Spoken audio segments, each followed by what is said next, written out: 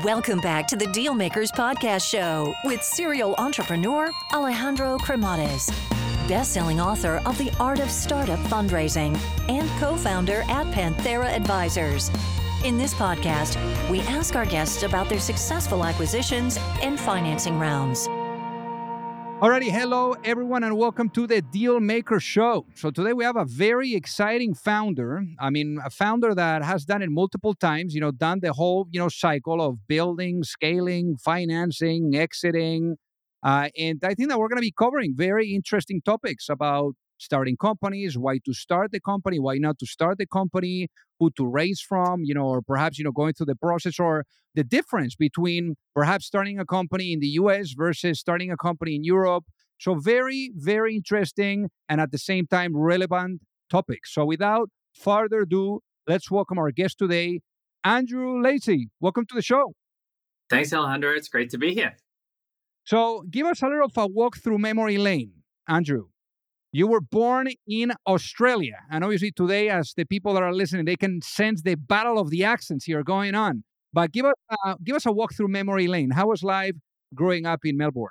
Melbourne and Australia is a great place to live and a great place to grow up. It's, on the one hand, super family-oriented, quality of life-oriented. But then on the other hand, it's just so far away from everything in the world. And like most Australians, when I first left Australia as an adult, I left for 2 years. So we all tend to leave for a long time because it just takes so damn long to get out of the country in the first place. But no, it was I had a fantastic childhood there. From, 20 years later now, I've been out of the country for 15 years and still have very fond memories of the place. Now, one thing that is very interesting, I find on the culture that perhaps, you grew up in there in Australia is that once, especially at the time, I think that now, things are a little bit more open, at least, on the way that people think about careers. But the way that people were thinking through things was you would finish school and then you become a lawyer or you become a doctor. And in this case, you became a lawyer and it was not what you had hoped for. Yeah, in Australia, they have this interesting university system where you don't really need to apply to university. Every year there's a book that's published, and based on the score you got in high school, you could choose any course that you had a score higher than what was required to get into. So if you did well in high school, which is what I did, you can more or less just kind of choose whatever course you wanted to study as undergrad. And so I ended up choosing law. I thought it was interesting to be able to solve problems in the context of cases. I, fell in love with all of the sort of courtroom drama that you see on television. And I thought, man, this would be a great career. So in your case, going into consulting, I'm sure that was pretty interesting, more than anything to really understand how to tackle problems and how to deal with problems. Perhaps grabbing a big problem, breaking it down into small problems and then going one after the other. I guess in your case, what do you think, that experience at McKinsey taught you? Yeah, so I guess the arc of my life in some ways was that I've always been solving problems. So when I studied law, this was about solving problems. The main thing I really didn't like about law was that the problems that you were trying to solve were often things that happened 10 years in the past. Even when you were trying to win a case, you weren't even talking about the law today. You were talking about the law as it was at the time that something happened, well in the past. And I found that deeply unsatisfying. And very shortly after getting into law, I was exposed to McKinsey, which is a big consulting company, and ended up moving over there and becoming a consultant.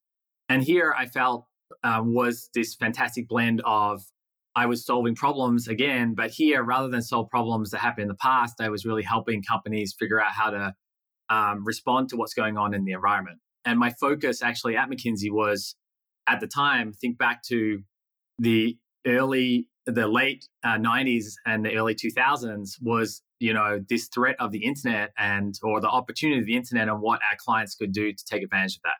So I ended up spending most of my time focusing on that area. Now, one thing that is very interesting is before McKinsey, you were part of the whole, working for the government, taking a look at the innovation. So you had already a glimpse of that. So I guess, being at McKinsey, you had that seed already planted because eventually you went to Stanford to do your MBA. And I'm sure that that fueled things even more on wanting to perhaps, doing something of your own. But then eventually you had to go back because McKinsey was obviously paying for the MBA. So I guess two questions here. One, how was that experience of being in the land of innovation, with all these people starting all types of companies and what you got from that? And then also how painful it was to get back to corporate. It's really interesting. Even before I went to study the MBA, I had a brief period where I was dating someone who was living in Silicon Valley. And I don't know what this might say something about me, or maybe this is an experience that even yourself had when you first came over. But I remember this distinctly rollerblading down El Camino Real in Silicon Valley, again, 20 years ago. And we would rollerblade by companies like Yahoo or eBay. And for me, I found it just so fascinating coming from Australia that there are actually companies, like there are people sitting in offices doing something that, ends up being a web page that people interact with no matter where they are in the world. And it was sort of like a big eye-opening moment for me. And I sort of fell in love ever since. And it took me several years to actually kind of get myself in a place where I could be founding companies. But there was that energy and enthusiasm even 20 years ago in Silicon Valley that really makes the place really special. It was hard. It was very, very difficult studying an MBA in Stanford and seeing your friends go and start companies and not doing it yourself for whatever reason. And I'm sure a big part of it was me just not having the guts at the time. I was actually meant to go to McKinsey in San Francisco. I thought I would be so miserable being in the Silicon Valley and not being an entrepreneur that I actually rang around and managed to transfer my job to the Madrid office of McKinsey. And so I ended up working in Spain for 2 years just because, at least then I would have an interesting cultural experience while I was sort of waiting down the clock at McKinsey. And hey, having good wine and tapas is not a bad thing at all. So that was a good choice. I mean, obviously, I'm a little bit biased, but anyhow, this was the immediate step before you went at it and you took charge and started your first company. So how was that process like of saying, you know what, let's go, it's time? Well, I was still a bit reluctant even after leaving McKinsey. I came back to the Bay Area to hopefully join a high-tech company. And my background, having a law degree, having worked at McKinsey and having an MBA were not valued at all by any tech companies 20 years ago. It was these are red marks on your resume. So I actually found it easier to start a company than it was to work at another company back then. And my first company was a company called Tapulous.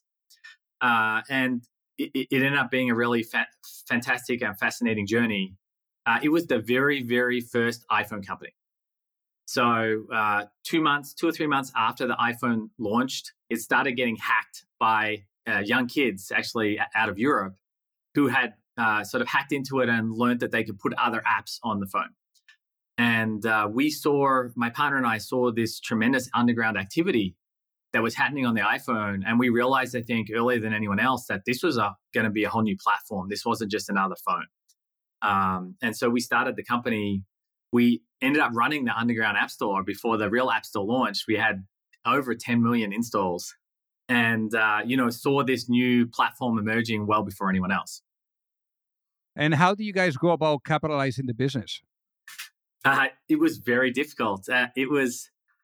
This was one of these companies that, when you see something before anyone else does, it actually makes fundraising quite difficult.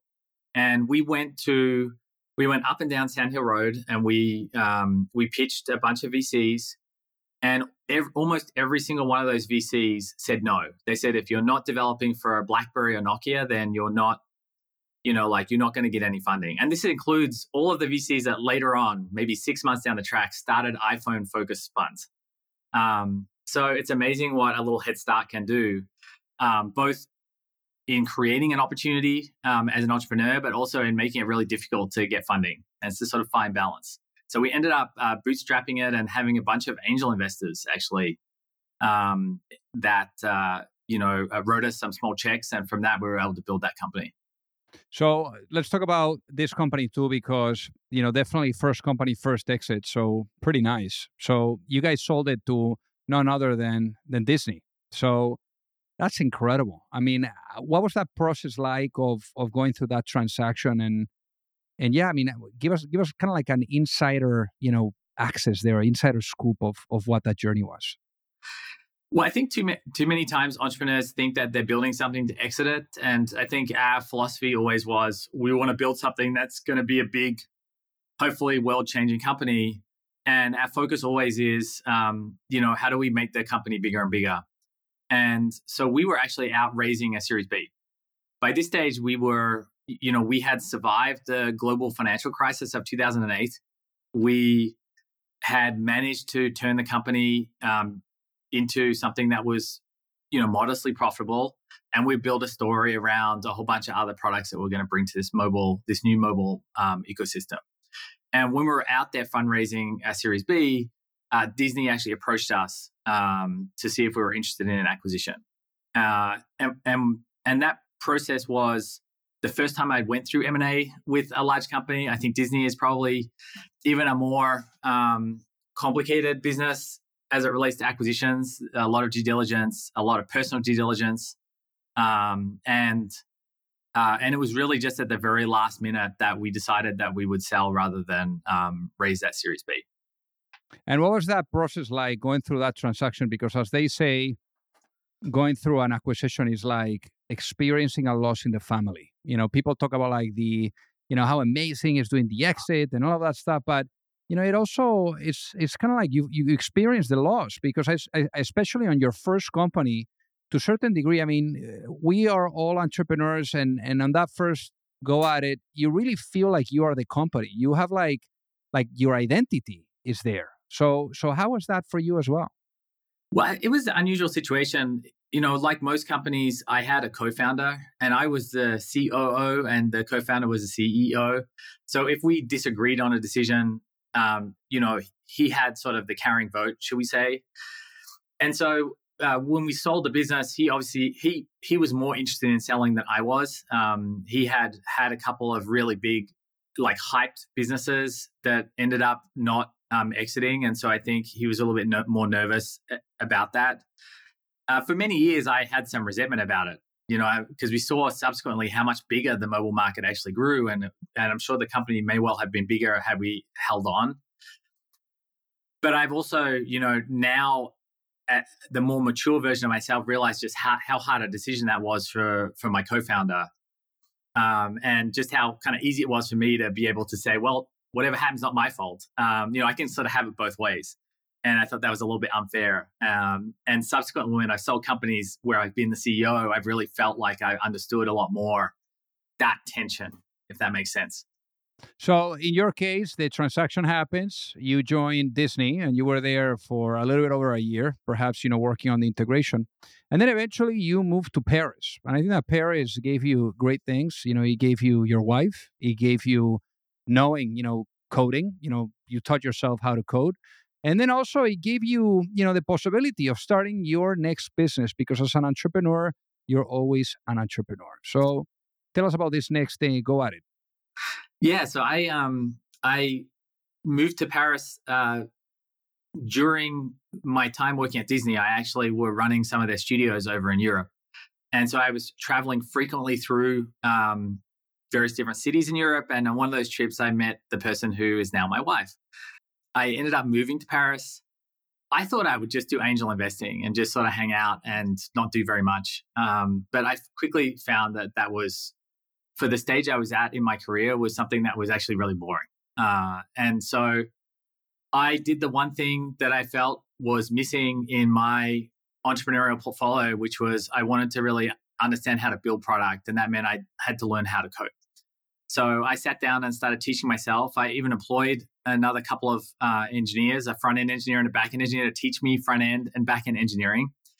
And of course, because I don't like learning lessons sort of in the abstract, all these lessons were in the context of building a new company that was a voice-activated search company called Zap. And I remember about 6 months into doing my own coding education that I looked up, and around me I had 4 or 5 people, and I realized that I'd sort of accidentally started another company. And so I worked on that for a couple of years over there in Paris. which was an interesting challenge relative to Silicon Valley. And what was the challenges? What were some of the challenges that you saw on building a company in Europe versus building a company in the US? Well, I think the thing that people don't really talk about is just the effect of culture on people inside the company. What do I mean by this? So, and there's good and bad to this, by the way. This is not there's no right answer.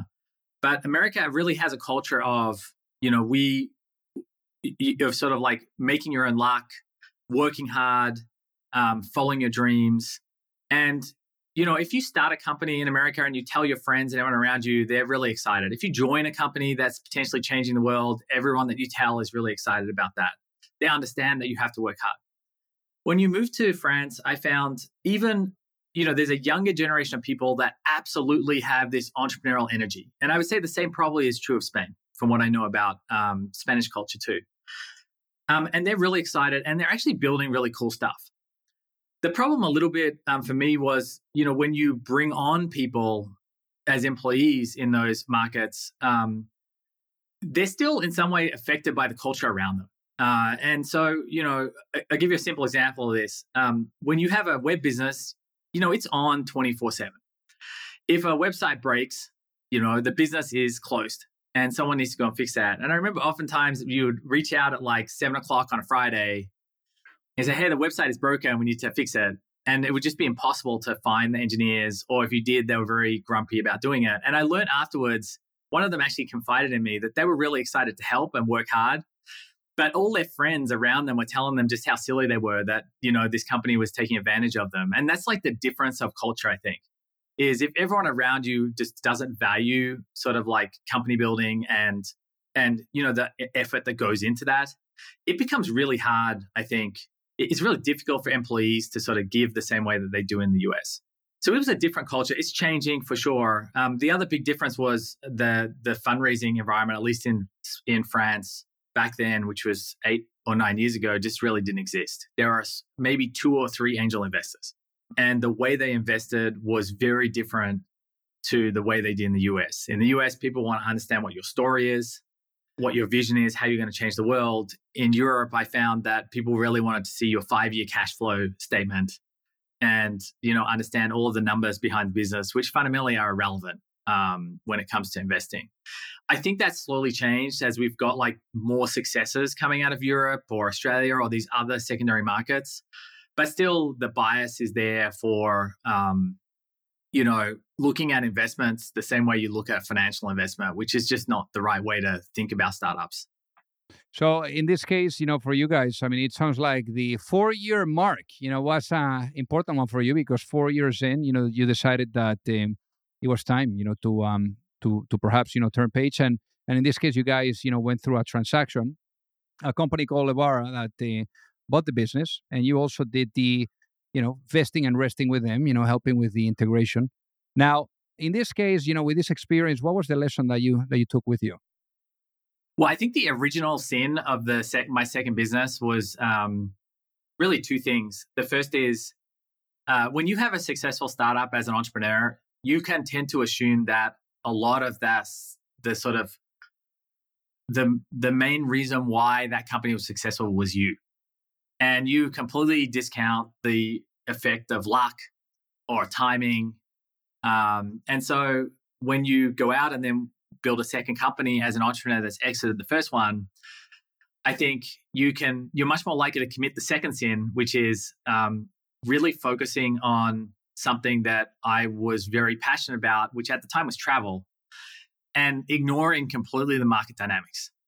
And so that second company really was sort of doomed from the very beginning by my sort of the mental approach I brought to the business itself and the space. And we were very lucky that we were able to turn it into a slightly profitable company and able to exit it handily. But really it taught me in some ways that, I would probably never invest in a second time entrepreneur who's had a success the first time because they're just way too cocky. And secondly, it made me very skeptical about the idea of like investing yourself, your time in businesses that you are very passionate about. I think having a little bit of distance from the idea is actually really valuable. and it's hard to do if it's a space that you just are really into. So I've often told people, I tell myself and I tell people who ask me for advice that it's often a little bit dangerous to follow your passion 100%. And that for me, at least, my passion was, I've learned that my passion is really in building businesses and solving problems, and not all problems are created equal. I hear you. I think that emotional attachment can be dangerous too. So I guess for you, once this was said and done, and you finalized, doing the integration, then you decided it was time to pack up the bags and come to the U.S. So what triggered that, and what happened next for you? Well, that was easy. At that point, I really felt like I'd learned some lessons, and I really wanted to apply them in the context of another company. So, and having had a difficult time, at least myself personally in Europe, I thought that it was time to do that back in Silicon Valley. So, in 2017, I moved back. Even though I thought I'd learned the lesson about not working on something you're passionate about, I immediately started working on a genetics company. That was an area that I was very fascinated by, and again, had very bad market dynamics. And I remember I was only 3 months in. I'd not raised any money, thank God. And I just looked at myself in the mirror and I'm like, oh man, you're doing it again. And in that moment, I said, I will build another company, but for this company and from this point on, I will never build a company that's my idea. And so I basically sent an email to all my friends, everyone on LinkedIn, and said, I want to build something. I don't know what it is. If you've heard anyone that has an idea looking for someone to help build it, or you've heard a great idea, reach out to me. And dozens of people reached back and connected me with tons of really fascinating and tremendous people. I explored 2 or 3 things and eventually just fell in love with the company, or the technology that's now my current company called Prenuvo. Hey guys, so pardon the interruption here. So I got to tell you that, for those of you that are either looking to raise money or you're looking to get your company acquired, you don't have to be alone. There's a lot of psychology that needs to be blended with strategy, with methodology, with process. And it's very hard. And already doing your business alone is super, super difficult. So I remember, back then when I was an entrepreneur, I kept really experiencing the challenge of either knowing or finding the right type of access to the right type of investors, or really understanding what was the right type of guidance, that would carry me through the process, whether it was with seeking money or with going through the acquisition. So that gap that I found being an entrepreneur is ultimately what pushed me later on when I met my co-founder at Pantera, Mike Severson, to really put together an advisory firm where we are guiding entrepreneurs and founding teams through the capital raising efforts, whether you are at a seed stage or at a Series A stage, or if you are going through the process of an acquisition and you are in small to mid cap type of cycle. So again, we would help you from guiding you and supporting you from A to C all the way to the end as an extension of your team. And there's no reason for you to do this alone. So with that being said, if you would like to find out more, feel free to send me an email at alejandro@panteraadvisors.com, and we would love to take a look at helping you out. When it comes to ideas, how have you, come to the point where you're able to really validate or see whether an idea has legs or not? Well, I think to start with, again, if it's not your idea, you don't have any skin in the game. And I even trained myself during that period. I said I would go to the Starbucks every day and I would think through an idea that someone had presented to me. So someone that had messaged me or emailed me and said, okay, I got this idea. And I would actually think it through as if I was an investor. What do I like about the idea? What do I not like about the idea? Would I invest in the idea? Because fundamentally, as an entrepreneur, the decision that we're making is, where are we going to invest our time for X number of years? And that's kind of the finite commodity that we all have to invest with. And I found that mentality was very freeing, because at the end of the day, I could just say, actually, you know what? I don't think this is going to work. And then the next day I would start again on some other idea. And because they weren't my ideas, I was much more open to getting feedback and talking to folks, doing a lot of due diligence before I sort of jumped in. Prenuvo, my current business, I probably due diligence for like 2 or 3 months before I even got involved, talking to tons of doctors and investors and entrepreneurs, and it was only through that process that I really came to see the opportunity. And why did you feel, or at what point did you realize that the opportunity was meaningful enough for you to jump? Well, this is sort of an interesting one. It's funny because for your listeners that don't know who Prenuvo is, so we do cancer and disease screening using very specialized MRI. So my first company was the first mobile company that ended up being a mobile gaming company. And my current company is a very medically focused, life-saving screening company. Both these companies could not be more different and could not be more similar. They were both really kind of creating these new categories. So whereas we saw at Tapulous that the mobile phone was going to be, that the iPhone was more than just a phone, it was a whole new platform. What we learned at Prenuvo was that these machines these MRI machines that people typically use to diagnose problems like MRIs of the shoulder or the knee or the head after a car crash or something like this. Actually, there's this other use case for this product, which is 100 times bigger, which is screening.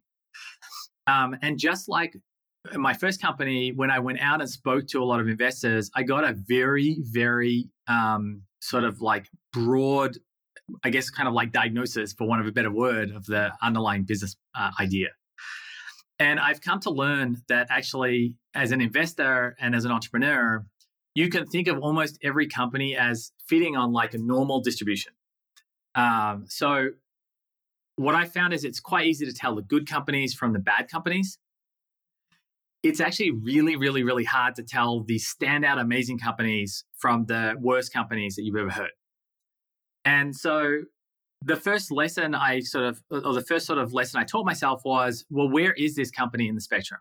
Because if it's in the meat of the normal distribution, in the middle part, it's not going to be a transformational company. It has to be in the tails. And then the difficulty is figuring out which tail is it in. And I've been lucky enough in Silicon Valley to see some of the early pitches of companies like Uber, for example, where you're like, this is the worst idea ever. No one in California would want to sit in someone else's car. Everyone drives and has their own cars. So that's so I had a very visceral negative reaction. And I think I'm looking for that as a signal. Some people love it, some people really hate it. Then that you're somewhere in the tails of that distribution. And then it's up to you to figure out which tail you're in. Yeah, no, that's definitely a tough one, when you're creating categories. So one thing here, that I think will be great for the listeners. I mean, you were touching on it and some of the good stuff that you guys are doing, but just so that they're able to get it, what ended up being the business model of Prenuvo? How do you guys make money? It's a pretty straightforward business, to be honest. But we took this technology, MRI, that's usually focused on just imaging one part of your body at a time in a diagnostic way. And we decided we're going to build an entire business around screening you from head to toe.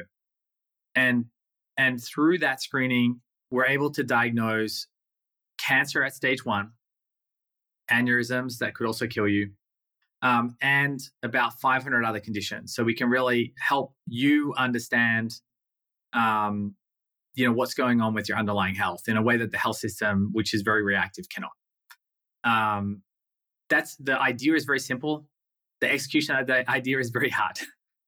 It involved rebuilding hardware, software, business models, and figuring out if there's a market for this and are people willing to pay for it. So it's been a very difficult challenge, but at the same time, it's been the most rewarding time in my life because I get to see directly the impact of what it is that we're doing on people's lives. And there's nothing more rewarding than that. And also, you guys have raised quite a bit of money. So, hey, this is not your first rodeo. So I'm sure that you were very picky when it came to, making sure that you got the right people, in the journey with you. Well, we had, again, very similar situation, though, as we did with Tapulous. So when we first started raising money, we were located just in Canada and one clinic in Vancouver. So good luck trying to get a VC to go up to Vancouver to go and even experience the thing. We tried to raise money from VCs, even, VCs I knew that had invested in me before. And they went back to the people that they considered experts, which were either their personal physician or they had a GP in the fund that was a physician. And the physician's view was that MRI is just for diagnostics. Screening is a silly idea. The same way, 10 years ago, people thought that the iPhone was just another model of mobile phone. So we ended up bootstrapping. We got bank loans. We opened up a clinic in Silicon Valley. And it was then when we were screening all of the VCs that they could sort of suspend their disbelief, that they could suspend the sort of what they had been hearing from their physicians and realize just how transformational the idea really was. And from that point on, it was quite easy to raise money. And you guys have raised money from really amazing people. How much capital have you guys raised to date? Close to 80 million total. So most of it was in this last round that we did, the 70 million. You have Felicis, you have Anne Wojcicki from 23andMe, founder of 23andMe, Tony Fadell, the guy behind, all the amazing Apple products, that work closely with Steve Jobs, even Cindy Crawford. You have like all types of interesting profiles in there. So how were you able to meet these people and get them on board? Well, it's funny, if you ask people, and I'm sure you do on your show, ask people for advice on raising money, I think the normal advice is try and raise as much money as you can from as fewer investors as possible, because, there's this idea that investors are mainly annoying things on the path to building a great company. We took a different approach with Prenuvo. We just said, we're building this really amazing technology and it can really impact lives in a positive way. And once you screen enough people, you start to see, people start to know someone whose life we've saved. And so we took this opposite approach, which is, we've welcomed in a lot of investors. I think we have 30 or 40 investors that really are massive champions of the business. And they really help us out there in the market change sort of hearts and minds and introduce this new concept of preventative health to a much wider audience. So most of it, I have 2 or 3 financial investors. Most everyone else is an entrepreneur or a successful business person or a celebrity who is just really passionate about what we're doing. So what have you learned about activating your investors to be able to get the most out of them? If I'm being totally honest, I think the primary lesson here is it's really up to the CEO and founder how much you leverage the investor network that you have. I would not give myself an A+ at this. I have a network that is fantastic when I need them, but I don't reach out anywhere near as much as I should. And I think too often people completely ignore investors as a sounding board for what you're working on or a way to connect you with other folks out there. So we've started to do this a lot more as we've grown the business across the US. But it's actually on my to-do list to do a much better job of this. So imagine you were to go to sleep tonight, Andrew, and you wake up in a world where the mission or perhaps the vision of Prenuvo is fully realized. What does that world look like? Oh, that's what keeps us up at night, to be honest. The company is super mission driven. Everyone is really excited about what's going on, which as CEO just makes it such a joyful place to be running. The fundamental thing that we're trying to solve here is that our health system in the US is 96% reactive care. So out of a $4.5 trillion budget, 96% of it is spent on people that are already sick in hospitals. And so what we wanted to do was not just offer some incremental improvement, but offer a completely different view of how healthcare could be. The screenings that we do, they start at $1,000, they go to $2,500. But if I even just focus on that $1,000 scan, when I think about our cost of providing that, we could probably screen every person in the US, every adult, I should say, every 2 years for under $50 billion, which is a huge amount of money. But at the same time, we spend about $130 billion just on late-stage cancer drugs. So imagine a world where we caught every cancer at stage 1 and you didn't need any of those drugs. Or we caught any chronic condition, which is the other big money pit of our health system, at an early stage. Then you wouldn't necessarily need to spend all that money. And I think, what does that future look like? It's a future where no one has to die from advanced disease because everything is caught early. And our healthcare system is probably half the size in terms of budget because we're catching stuff so early when the interventions are not only more successful, but they're actually a lot cheaper as well. So, and on a more personal and day-to-day level, what that looks like is, saving lives day in and day out, which is what we're doing right now. I love that. Let's talk about the past, because we'll be talking about the future. So let's talk about the past, but do it with a lens of reflection. Imagine I put you into a time machine and I bring you back in time. Maybe to that time that you were miserable, going back to Madrid, and obviously miserable, at least, drinking good wine and having good tapas. But to that moment where, you were wondering, hey, I want to do something on my own too. And imagine you had the opportunity of going back and being able to sit down with your younger self. Maybe you were able to have a sit down there at Plaza Mayor in Madrid, beautiful scene. And let's say that younger self, actually listened. So imagine, you were able to give that younger self one piece of advice before launching a business. What would that be and why, given what you know now? Oh, man, that's such a good question. It's hard to have a really short answer to it. I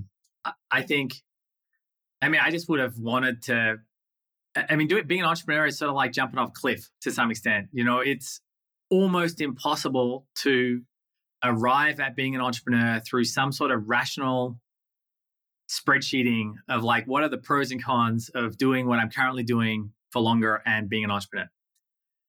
Financially, the expected value of becoming a director at McKinsey was way higher than working as an entrepreneur. And so often people reach out to me from McKinsey or from law firms and say, I'd love to have a coffee. Let's talk about being an entrepreneur. I'd love to be an entrepreneur. Can you talk me into it? And I have such a hard time doing that because it is sort of a leap of faith. Does that make sense? And either your brain is sort of wired for that in some ways, or it's not. And I'm so lucky that for me, that leap of faith was because no tech company wanted to hire me when I came back to the Silicon Valley after McKinsey. So I'm very grateful for them for not hiring me because I may well not have made that leap. So it's a really, really hard thing. It's a decision that someone would never regret, but I understand it's really hard. And the people in particular that are sort of vacillating over this question tend to be people that are high achievers. And their low risk path is not doesn't lead to bad outcomes. And that makes it harder and harder. Sometimes, more specifically, what I would tell myself is when you are young, the normal sort of financial advice that people give you is invest in stocks, not bonds. Invest in high-risk assets, don't invest in low-risk assets. When you're retiring, invest in bonds and not stocks because, if you get wiped out, it's a much bigger problem. I think that philosophy also is a valid one as we think about our career. I think when you're young, that's the time to actually take risks with your career. Because if you wipe out, you've got plenty of time to recover. And I don't think I thought myself as a younger person about my life that way. Does that make sense? And that's the general advice I give other younger people, and I would give my younger self, which is, this is a time to take risks when you don't have family, when you are, you can, if you need to, you can eat 2-minute noodles. And this just becomes harder and harder to take those risks for various reasons as you get older and older in life. Wow, very profound, Andrew. I love it. Now, for the people that are listening that would love to reach out and say hi, what is the best way for them to do so? They can find me on LinkedIn. They can message me for free there. That's probably the easiest thing. And then I'm also on Twitter. My handle is my name. And I'm pretty active there, especially if people have questions about, entrepreneurship or the company Prenuvo that I'm currently working at. Amazing. Well, hey, Andrew, thank you so much for being on the Deal Maker Show. It has been an honor to have you with us today. Thank you. I really wish I wish you the best, and also I wish your listeners the best as they sort of think through this decision around, what impact they're going to leave on this earth in the one career that they have. And I think I'm super excited for this next generation of companies that are coming out now. If you like the show, make sure that you hit that subscribe button. If you could leave a review as well, that would be fantastic. And if you got any value, either from this episode or from the show itself, share it with a friend. Perhaps they also appreciate it.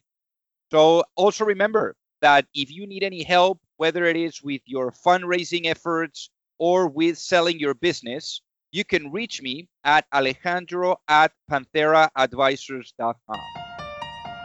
You've reached the end of another episode of the Dealmakers Podcast. For free resources and materials, head over to alejandrocremades.com. Thank you for listening, and see you at the next episode.